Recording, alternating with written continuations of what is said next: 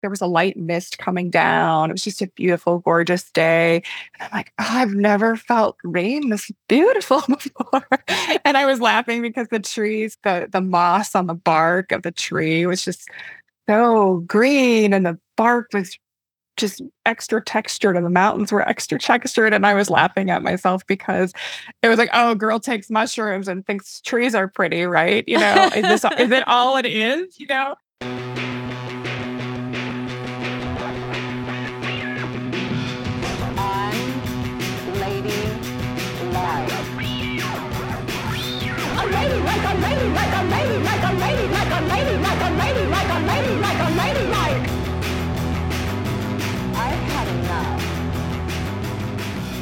This is Unladylike. I'm Kristen, and welcome to part 2 of the Shroom Boom. Last episode, we explored some of the practical magic of mushrooms for foraging, feeding, finding community. You might remember our guest, Maria Pinto, talking about going down to the Festival de Hongos, or Mushroom Festival, in Oaxaca, Mexico, and how much fun she had. Maybe some of the most fun I've had in the woods was in Oaxaca at that fiesta, because I mean, what's better than starting a mushroom hunt with a mariachi band? Like, I've never seen the likes of that. And I did not plan this, but that is where today's story of women and a different kind of mushroom hunt begins. But first, a few facts. At least 300 kinds of mushrooms contain an extra special ingredient called psilocybin. When you ingest it, your body turns that psilocybin into its twin flame, psilocin. That is the power couple that brings on euphoria and psychedelic side effects, depending on how much you take. In 1958, a Swiss chemist named Albert Hofmann, also known as the father of LSD, he was the first one to figure out how to synthesize psilocybin and psilocin, which he also got to name. But Hofmann's eureka moment in the lab was the end of a whole domino effect that started a few years earlier in a hut in Oaxaca. That's where a Mazatec curandera, or medicine woman, named Maria Sabina reluctantly agreed to allow these two white dudes to join in a sacred mushroom ceremony. One of those white dudes was an executive at JP Morgan Bank, and the other was his travel photographer. More on that story later, but partly due to those guys going down to Oaxaca, psilocybin and psilocin were ultimately banned in most countries in 1970, although some places allowed for religious exemptions. And guess what, y'all? It is much faster and easier to criminalize something than uncriminalize it. And yeah, I know that's not a word. Right now, Oregon and Colorado are the only two states where psilocybin is decriminalized. But they might not be alone too much longer, because it turns out those sacred mushrooms, the ones that indigenous peoples in Central and South America have been consuming for centuries, yeah, they are, scientifically speaking, pretty fucking great. They are non-addictive and, in fact, can effectively treat addiction. Psilocybin therapies are also looking incredibly effective for treating anxiety, depression, PTSD. Yes, love it, need it. And as I was reading up for this episode on Ladies, my eyes nearly popped out of my head as I learned that psilocybin also looks clinically promising for OCD, addiction, eating disorders, in addition to so many anecdotal reports of psilocybin really assisting with things like menstrual disorders, sexual dysfunction, even ADHD, the list goes on. How, though? Or what if I just want to eat mushrooms for fun? And why does the psychedelic community have a white boys club reputation? These are the kinds of questions today's guest, Jennifer Chesick, recently set out to answer. Jennifer is a science and medicine journalist and fact checker, a mushroom enthusiast, and author of the Psilocybin Handbook for Women.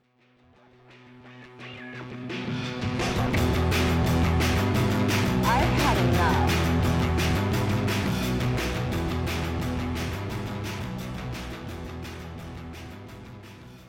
I really wanted to set up why we needed this book for people assigned female at birth. In many cases, more women are using some psychedelics more frequently than men, and that was a surprise to me at first. But then when I dug a little deeper, it made so much sense to me because there's a global drug survey of 2020. It comes out every year, and they focus on different things. But in 2020, they were looking at gender differences, and they looked at what are the differences as to why people use different psychedelics.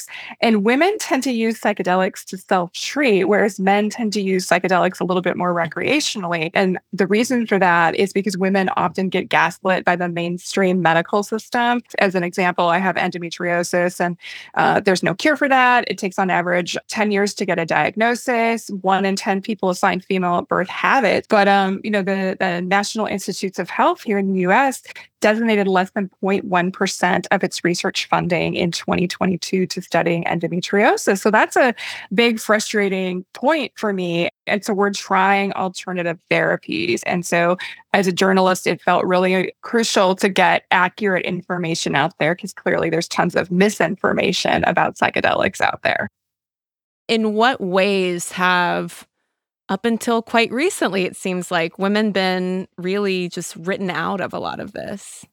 Right. I mean, so historically, we have several female scientists in the previous research of psychedelics, like before the war on drugs, that are often just discounted. It's not considered. Moving forward, it's very hard for female scientists in this arena to gain footing and get research positions, get their work out there. And then if you look at like the statistics of conferences, the ratio of men to women speakers is pretty alarming in the psychedelic industry. I don't know the exact ratio these days. A lot of times women are brought in for, just certain very specific topics, or they'll bring in people of color just for ceremonies and things like that to like check a diversity box. Plus, there's a big bro culture in psychedelics, and I don't love that. I mean, that happens in a lot of different industries, but it definitely happens in psychedelics, and there's a lot of just mansplaining and things like that, and that can really be a turnoff for women that are interested in psychedelics and getting an education about that. And ladies, we need to sidebar for a moment. For all of the mind expansion mushrooms offer, Western psychedelic culture has been weighed down by what I'm going to call gonzo masculinity, kind of a fear and loathing in Las Vegas meets heteronormative patriarchy. By that, I mean the early gender rolling of men as psychedelic pioneers and women as their caregiving trip sitters. Like that old saying goes, behind every great man tripping balls for research, there's a sober wife taking all the notes, which did occasionally happen. Although in the case of LSD inventor and psilocybin synthesizer Albert Hofmann, it was his female lab assistant Susie who watched over him the first time he self-experimented in 1943. Yeah, that famous bicycle ride that he took when he was like, whoa, this stuff really works. Susie was pedaling right alongside him. There's the whole dick measuring contest of who can trip the hardest, grow the wildest strains, travel to the sweatiest, most remote spot in the Amazon to swipe some spore prints and sneak them back to America to cultivate, and by happenstance end up with a mushroom variety that looks very much like a girthy, circumcised penis. Yes, that is how one of the most potent psilocybin varieties came to be. And to me, it crystallizes this whole idea of gonzo masculinity. I am 100% serious when I tell you this variety of mushrooms, one of the most potent, is called penis envy. Penis envy mushrooms. They're part of the Psilocybe cubensis fungi family, hence the saying that I can guarantee has been uttered on the Joe Rogan Experience podcast at least once. A cube is a cube, except for penis envy. The mycologist who claims credit for the penis envy strain has a gonzo mask story to go with it, fittingly. And no, it wasn't like, hey, I just grew this mushroom and it looks just like a circumcised dick. I should call it penis envy. No. The way he tells it is he was hanging out with some strippers who saw a bag of these honkin' mushrooms he had on him, and they said, oh my God, those look like donkey dongs, quote unquote, to which he replied, do you have penis envy? To which I reply, don't you mean donkey dong envy? I'm not buying it. I'm not buying it. Foreskin lovers, though, you will also be pleased to know there are now sub-varieties of penis envy, including penis envy uncut. And look, I bet penis envy mushrooms are a ton of fun. I'm not trying to harsh anyone's mellow here. Also, that white boys club environment of psychedelic exploration in the 50s, 60s, and 70s, and its whole psychonaut, trip-sitter binary, those were partly products of that era, sure. But by the time the drugs were banned, the gonzo masculinity it bred had also facilitated ethical and sexual abuses of power by researchers, psychiatrists, and psychedelic guides. And not just on the clinical side of things, it seems like women are making up for lost time, or should I say, time men lost.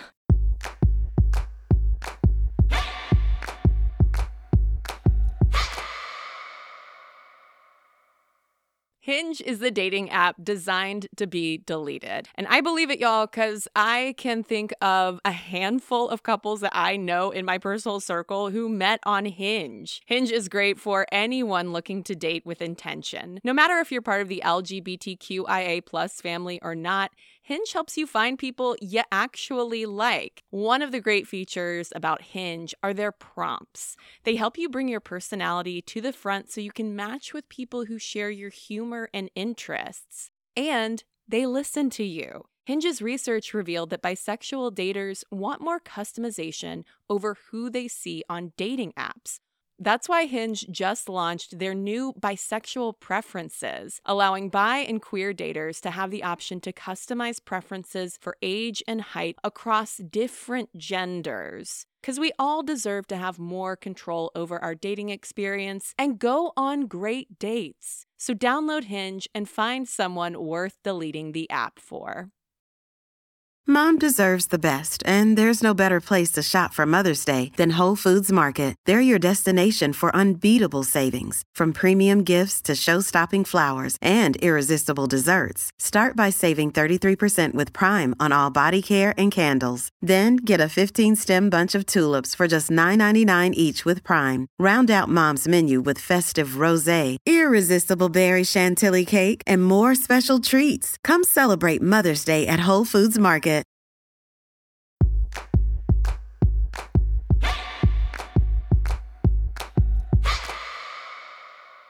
Moving into psychedelic therapies and also the research that's happening right now, why does it look so promising for women and people assigned female at birth in particular? Yeah, it's having to do with this idea that there aren't a lot of legit good therapies out there for very many conditions that affect women either disproportionately or affect us or affect us differently. And so just a weird example, this isn't really a condition, but if a woman is trying to quit smoking, she has different nicotine receptors than men do.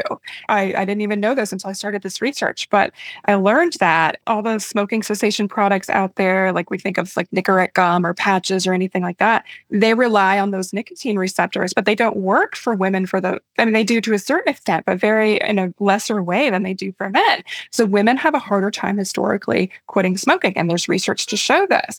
So psilocybin is now being studied for smoking cessation, and I think that it could be a very good avenue for women to quit smoking as the research progresses. So I'm really excited about things like that, where researchers are thinking outside the box. We know that psilocybin is being studied for eating disorders. So currently, again, going back to Dr. Natalie Bukastian at Johns Hopkins, she's basically my hero. She's been studying psilocybin in relation to anorexia nervosa. And so we're seeing some promising results with her clinical trial that she has going on right now. circling back to the topic of endometriosis, there's not a study out there specifically looking at if psilocybin will help with endometriosis. However, there was this study that's really fascinating to me, and I'm interested to see where it goes in the future or how it evolves. But researchers took 4 psilocybin extracts and placed it on human cells in a lab, so it wasn't done on people. And they learned that the mushroom extracts reduced the expression of pro-inflammatory cytokines. And what we know about endometriosis is that endometriosis lesions or growths in the body, they secrete those pro-inflammatory cytokines. So it's nice to know that psilocybin reduces those pro-inflammatory cytokines and things related to some pain signaling. So that could be a really promising avenue for researchers to study. Hint, hint, But, so I'm excited about that. And then some researchers at Johns Hopkins, headed by, I believe, Dr. Natalie Gukassian and Dr. Sasha K. Narayan as well. They did some case studies on women who had used psychedelics, and it was 3 women, and 2 of them did use psilocybin. And what they're learning from this case study is that there's a possibility that psilocybin will re-regulate the menstrual cycle, because some of the women reported that. And they've also reported a return to having a menstrual cycle after it's stopped, not related to menopause, but if you've got a condition that is making your cycle irregular or it's disappeared for that reason, it's possible that psilocybin may help it come back and be regular again. So that's what researchers are thinking, and they're digging into it more, which I'm so excited about, because I think that there could be some potential for things like polycystic ovarian syndrome, premenstrual dysphoric disorder, endometriosis, just a lot of different things, even menopause. And ladies, all of these potential medicinal uses of psilocybin mushrooms are very exciting. I mean, depression, OCD, PTSD, cluster headaches, eating disorders, complex traumas, racial traumas, incredible. But all of these exciting headlines also come with important asterisks that these are early stage studies. They're often extremely small. We're talking a few people, maybe. And a lot of times, the bulk of the psilocybin research happening is based mostly on white cisgender men, which is partially a product of the whole clinical trial process. Like across the board, it is common for phase 1 trials like this to get very picky about throwing uteruses into the mix. And if you want to hear a whole conversation about that and issues of diversity in clinical research trials, head to the Unladies Room, where I interviewed a longtime Unlady and clinical trial researcher all about it. Clearly, I'm not an Indigenous wisdom expert. I didn't grow up in that culture, and it would be inappropriate for me as a white woman to just be sharing Indigenous wisdom from my own brain. I did talk to Indigenous wisdom expert. She focuses on womb care using psychedelics, specifically psilocybin, and she calls it mush womb consciousness, which I love. Her name is Mama De La Maiko. I mean, that's what she goes by on Instagram. Her actual name is Michaela De La Maiko. So I talked to her and brought in her wisdom on things like the menstrual cycle. I did also talk to Natalie Villanova, and she actually introduced me to this idea of a 2-eyed seeing concept, which is it's a concept that was introduced by a Mi'kmaq elder named Albert Marshall, and he's of the Eskasoni First Nation. The concept is that as we are researching anything, we really need to be bridging mainstream science with Indigenous wisdom. We tend to think of mainstream science as a process of doing something over and over again to reproduce the same results. But that's exactly what Indigenous cultures have done with psilocybin for however many years, like dating back forever, especially when we're talking about things like set and setting, which is your mindset going into a psilocybin journey. Your setting is what's around you and who's around you, and, just your feelings of comfort and safety with that in mind. And a lot of the practices around ceremony with psilocybin are rooted in Indigenous wisdom, including set and setting. And so that's why that Indigenous wisdom culture is so important. Plus, there's the story of Maria Sabina and the history of how psilocybin even came to the mainstream U.S. culture, right? How did we even get that? It's because a white man named Robert Gordon Wasson, and he was a JP Morgan executive, and he was also kind of an amateur mycologist, although his wife was like the better mycologist, is my understanding. Of course, we don't hear about that. But he went down to this village where Maria Sabina was in Mexico, and she did ceremonies with psilocybin and was revered in her community for that work.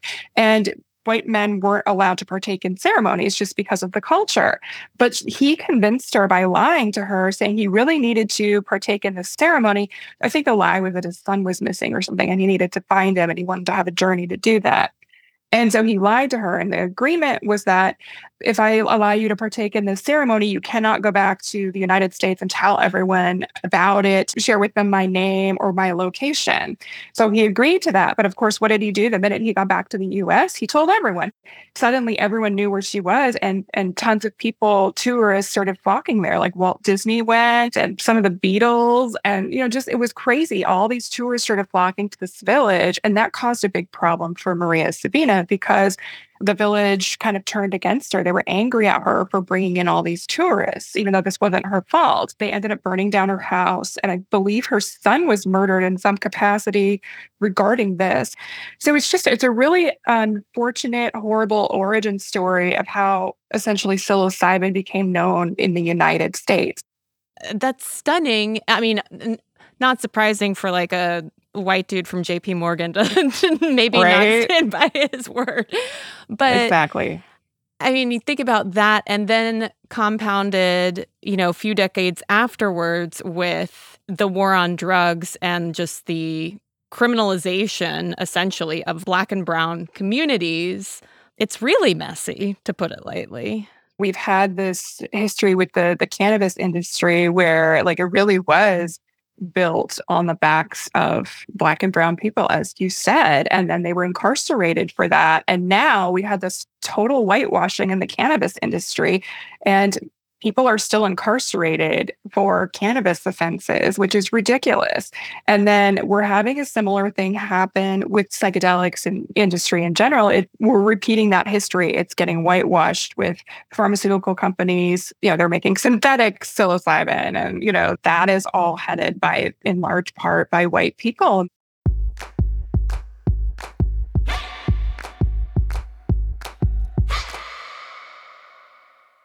And ladies, are you looking for a game-changing listen? I want to tell you about a podcast I really think you'll like. On Be the Way Forward, AnitaB.org President and CEO Brenda Darren Wilkerson is diving into some incredible chats with tech trailblazers like Arlen Hamilton and creative powerhouses like Janelle Monáe. This isn't just another tech talk. It's your front row seat to the minds shaping the future. Ready to drive change? Be part of the movement and get plugged into Be the Way Forward podcast wherever you stream your favorite shows. Wyndham Hotels and Resorts makes travel possible for all. Whether it's the long haulers looking for a great cup of coffee, a roomier rest for the on-a-whim road trippers, or a place to make summer memories with the whole family. No matter who you are, where you're going, or why, with 24 trusted brands to choose from like La Quinta, Days Inn, and Super 8, your Wyndham is waiting. Get the lowest price at wyndhamhotels.com. Restrictions apply. Visit website for more details.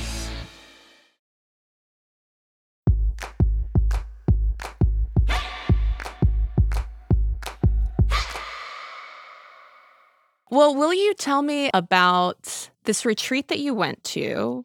Certainly was something that I'd always wanted to do, but had never taken the leap. And I had a lot of nervousness surrounding it. And I started to research, like, where could I have an experience? And I know that there are, retreats in Mexico or other places. And the stuff in Oregon wasn't really quite happening yet. So I couldn't just go there. And so I was trying to figure it out. And I was like, well, maybe I'll go to DC and just rent a hotel room and go get shrooms at one of the dispensaries, and I'll hire a random trip sitter. And I'm like, well, that's a terrible idea. So I did not do that. But I kept researching, and I finally came across this guy. His name is Gabriel Castillo, and he operates a business called Finally Detached. And he's an Indigenous person. And so I felt that really resonated with me, and that it was somebody who this is part of his culture. And, he's really done a lot of investigation into that culture and approaches psilocybin in that way. And so I just went and I met him. This sounds crazy when I say it out loud, and I wrote about this in the book, but I went to essentially a cabin in the woods and met a total stranger and did shrooms with him and his mom, which is really weird, but also perfect. But he was really great and made me feel really comfortable beforehand, where we had several conversations on the phone. We did some video conferencing so that I could feel really comfortable. And he was gauging, what did I want to get out of the experience? What traumas have been in my life? What medications am I on? What medical conditions do I have? So he really made me feel safe, and that he was vetting me just as much as I was vetting him. He insisted he would bring a female trip sitter, which was something that was really important to me, to have a female there as well. And it turned out that he brought his mom because she works with him, which is fabulous. Like the first night I got there, we did a journey right away, but that was only about a 2-gram journey. And then the next day we started like right away in the morning, and that ended up being about a 3.5-gram journey, I would say. Both were very profound and just really meant a lot to me. And I can certainly explain why if that's a question that you have later. But I'll give the floor back to you. Is the amount of like 2 grams and 3.5 grams, is that more on the micro dosing side of things, or is this like a full trip? That's a macro dose, so full trip. Anywhere in that 2, 3, 4 would be what's called a macro dose, and it's typically what's used in like a psilocybin clinical trial or a therapeutic experience that you do with a therapist.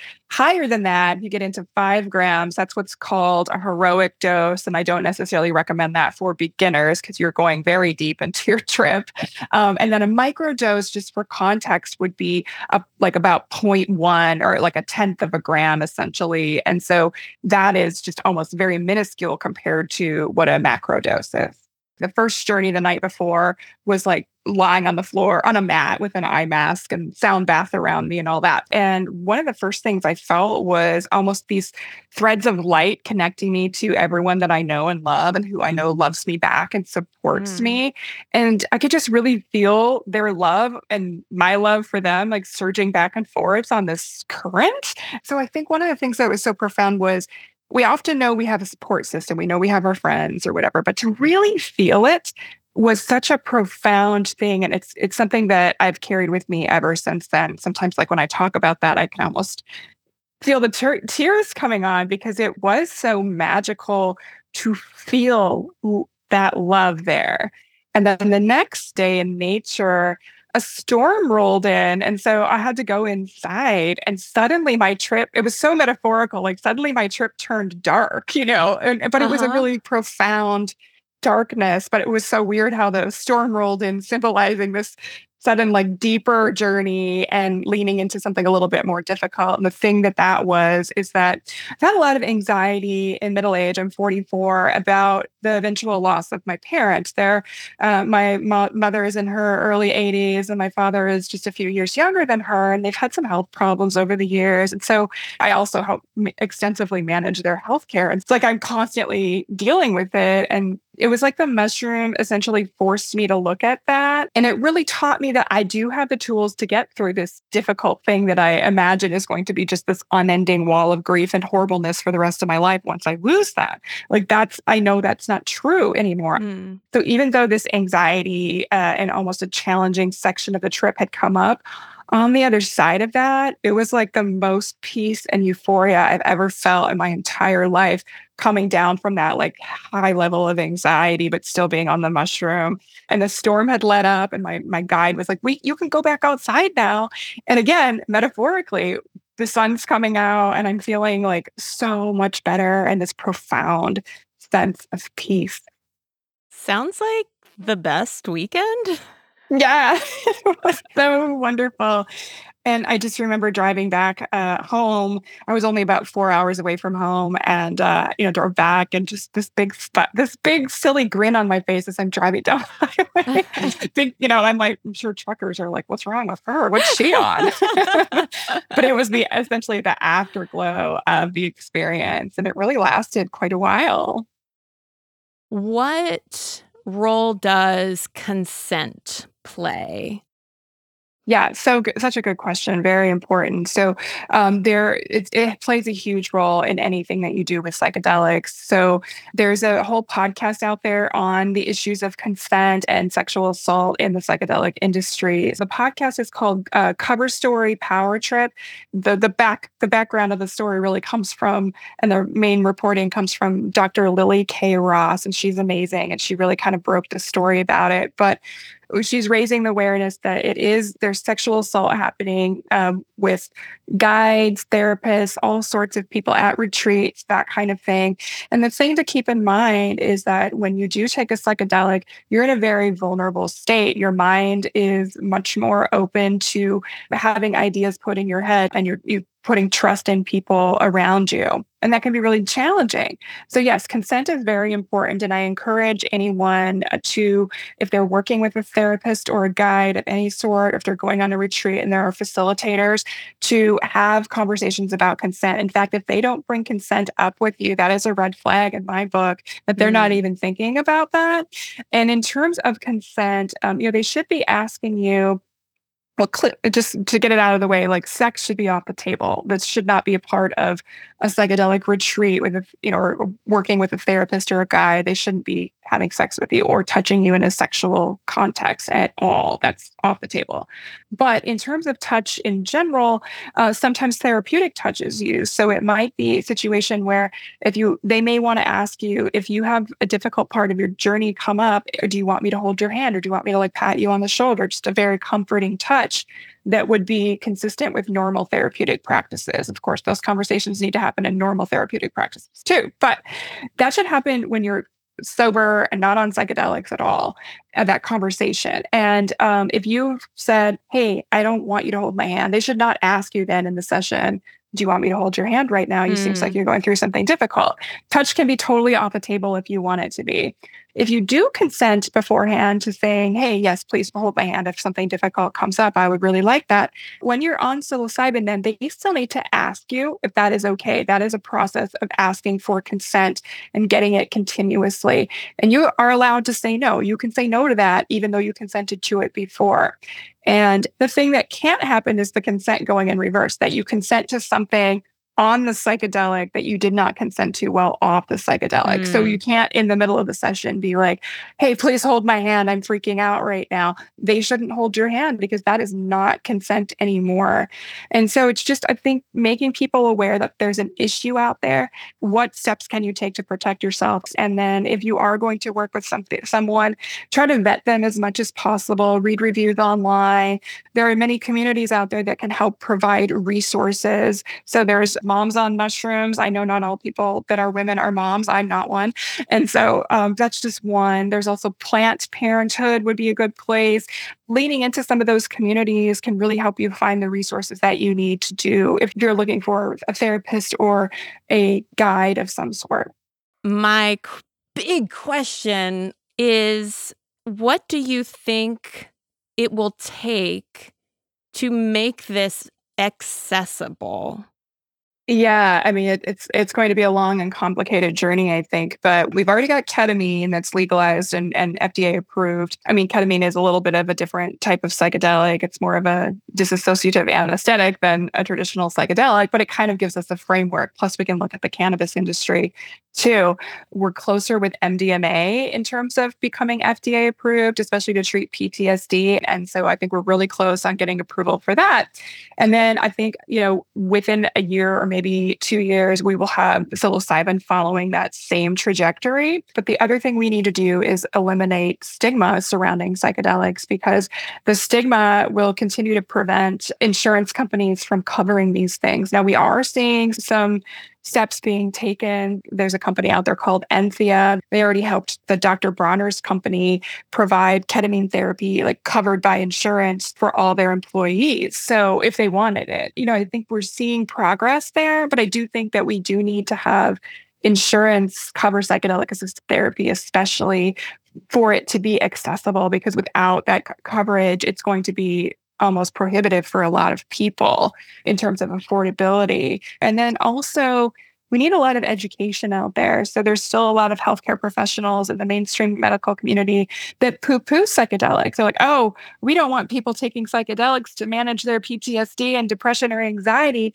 when we have all these other great therapies out there like SSRIs, And I just kind of roll my eyes at that mentality because psilocybin, for example, you can take that and have lasting effects for depression after one journey. That's what research is showing. I'm not making this up. We're seeing in clinical trials that psychedelics have a good efficacy rate with depression, anxiety, PTSD, and other things. So why shouldn't we make that a first line therapy rather than being like, let's put you on 10 different mood stabilizers and antidepressants? Well, is there anything that I haven't asked you about magic mushrooms and women specifically that you want to make sure listeners know? Yeah, I just want to talk about parenting just for a second. So Yeah. in the parenting context, I do have information about using psilocybin while pregnant or breastfeeding. When it comes to pregnancy, I'm not saying people should just go out and do psilocybin constantly while they're pregnant or anything, but we don't have any evidence of harm. Likewise, we don't have any evidence of complete safety either. I include information about breastfeeding and what the half-life of psilocybin is, and the half-life is when a drug in your system is cut by 50%. And so if you were microdosing or planning a deeper journey as someone who is breastfeeding or chest feeding, there are strategies around that if you wanted to avoid passing it on in your breast milk. And then in parenting in general, I do see some potential here for psilocybin to be beneficial for people. So one, I've heard that it helps people become more present or playful with their kids. So it gets us back to that childlike state of wonder and awe. And that doesn't have to be that you're you're tripping your balls off while playing with your kid or something. I don't recommend that. You have to be, cognizant of being a caregiver, of course. But if you were to go and do your own journey and then come back and you might enjoy playing Legos more, just things like that. I mean, at this point, my question is almost like, well, what can't it do? Well, right. And I don't want to position psilocybin as some, magical cure for everything under the sun. I just see a lot of potential areas where it can help us live our best lives, essentially. I've had enough.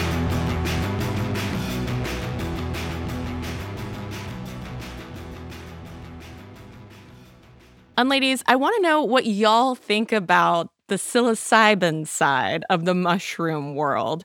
Would you try psilocybin therapy? Have you, perhaps? Do you work with maybe a guide or a shaman? Or have you just eaten mushrooms recreationally, like I have?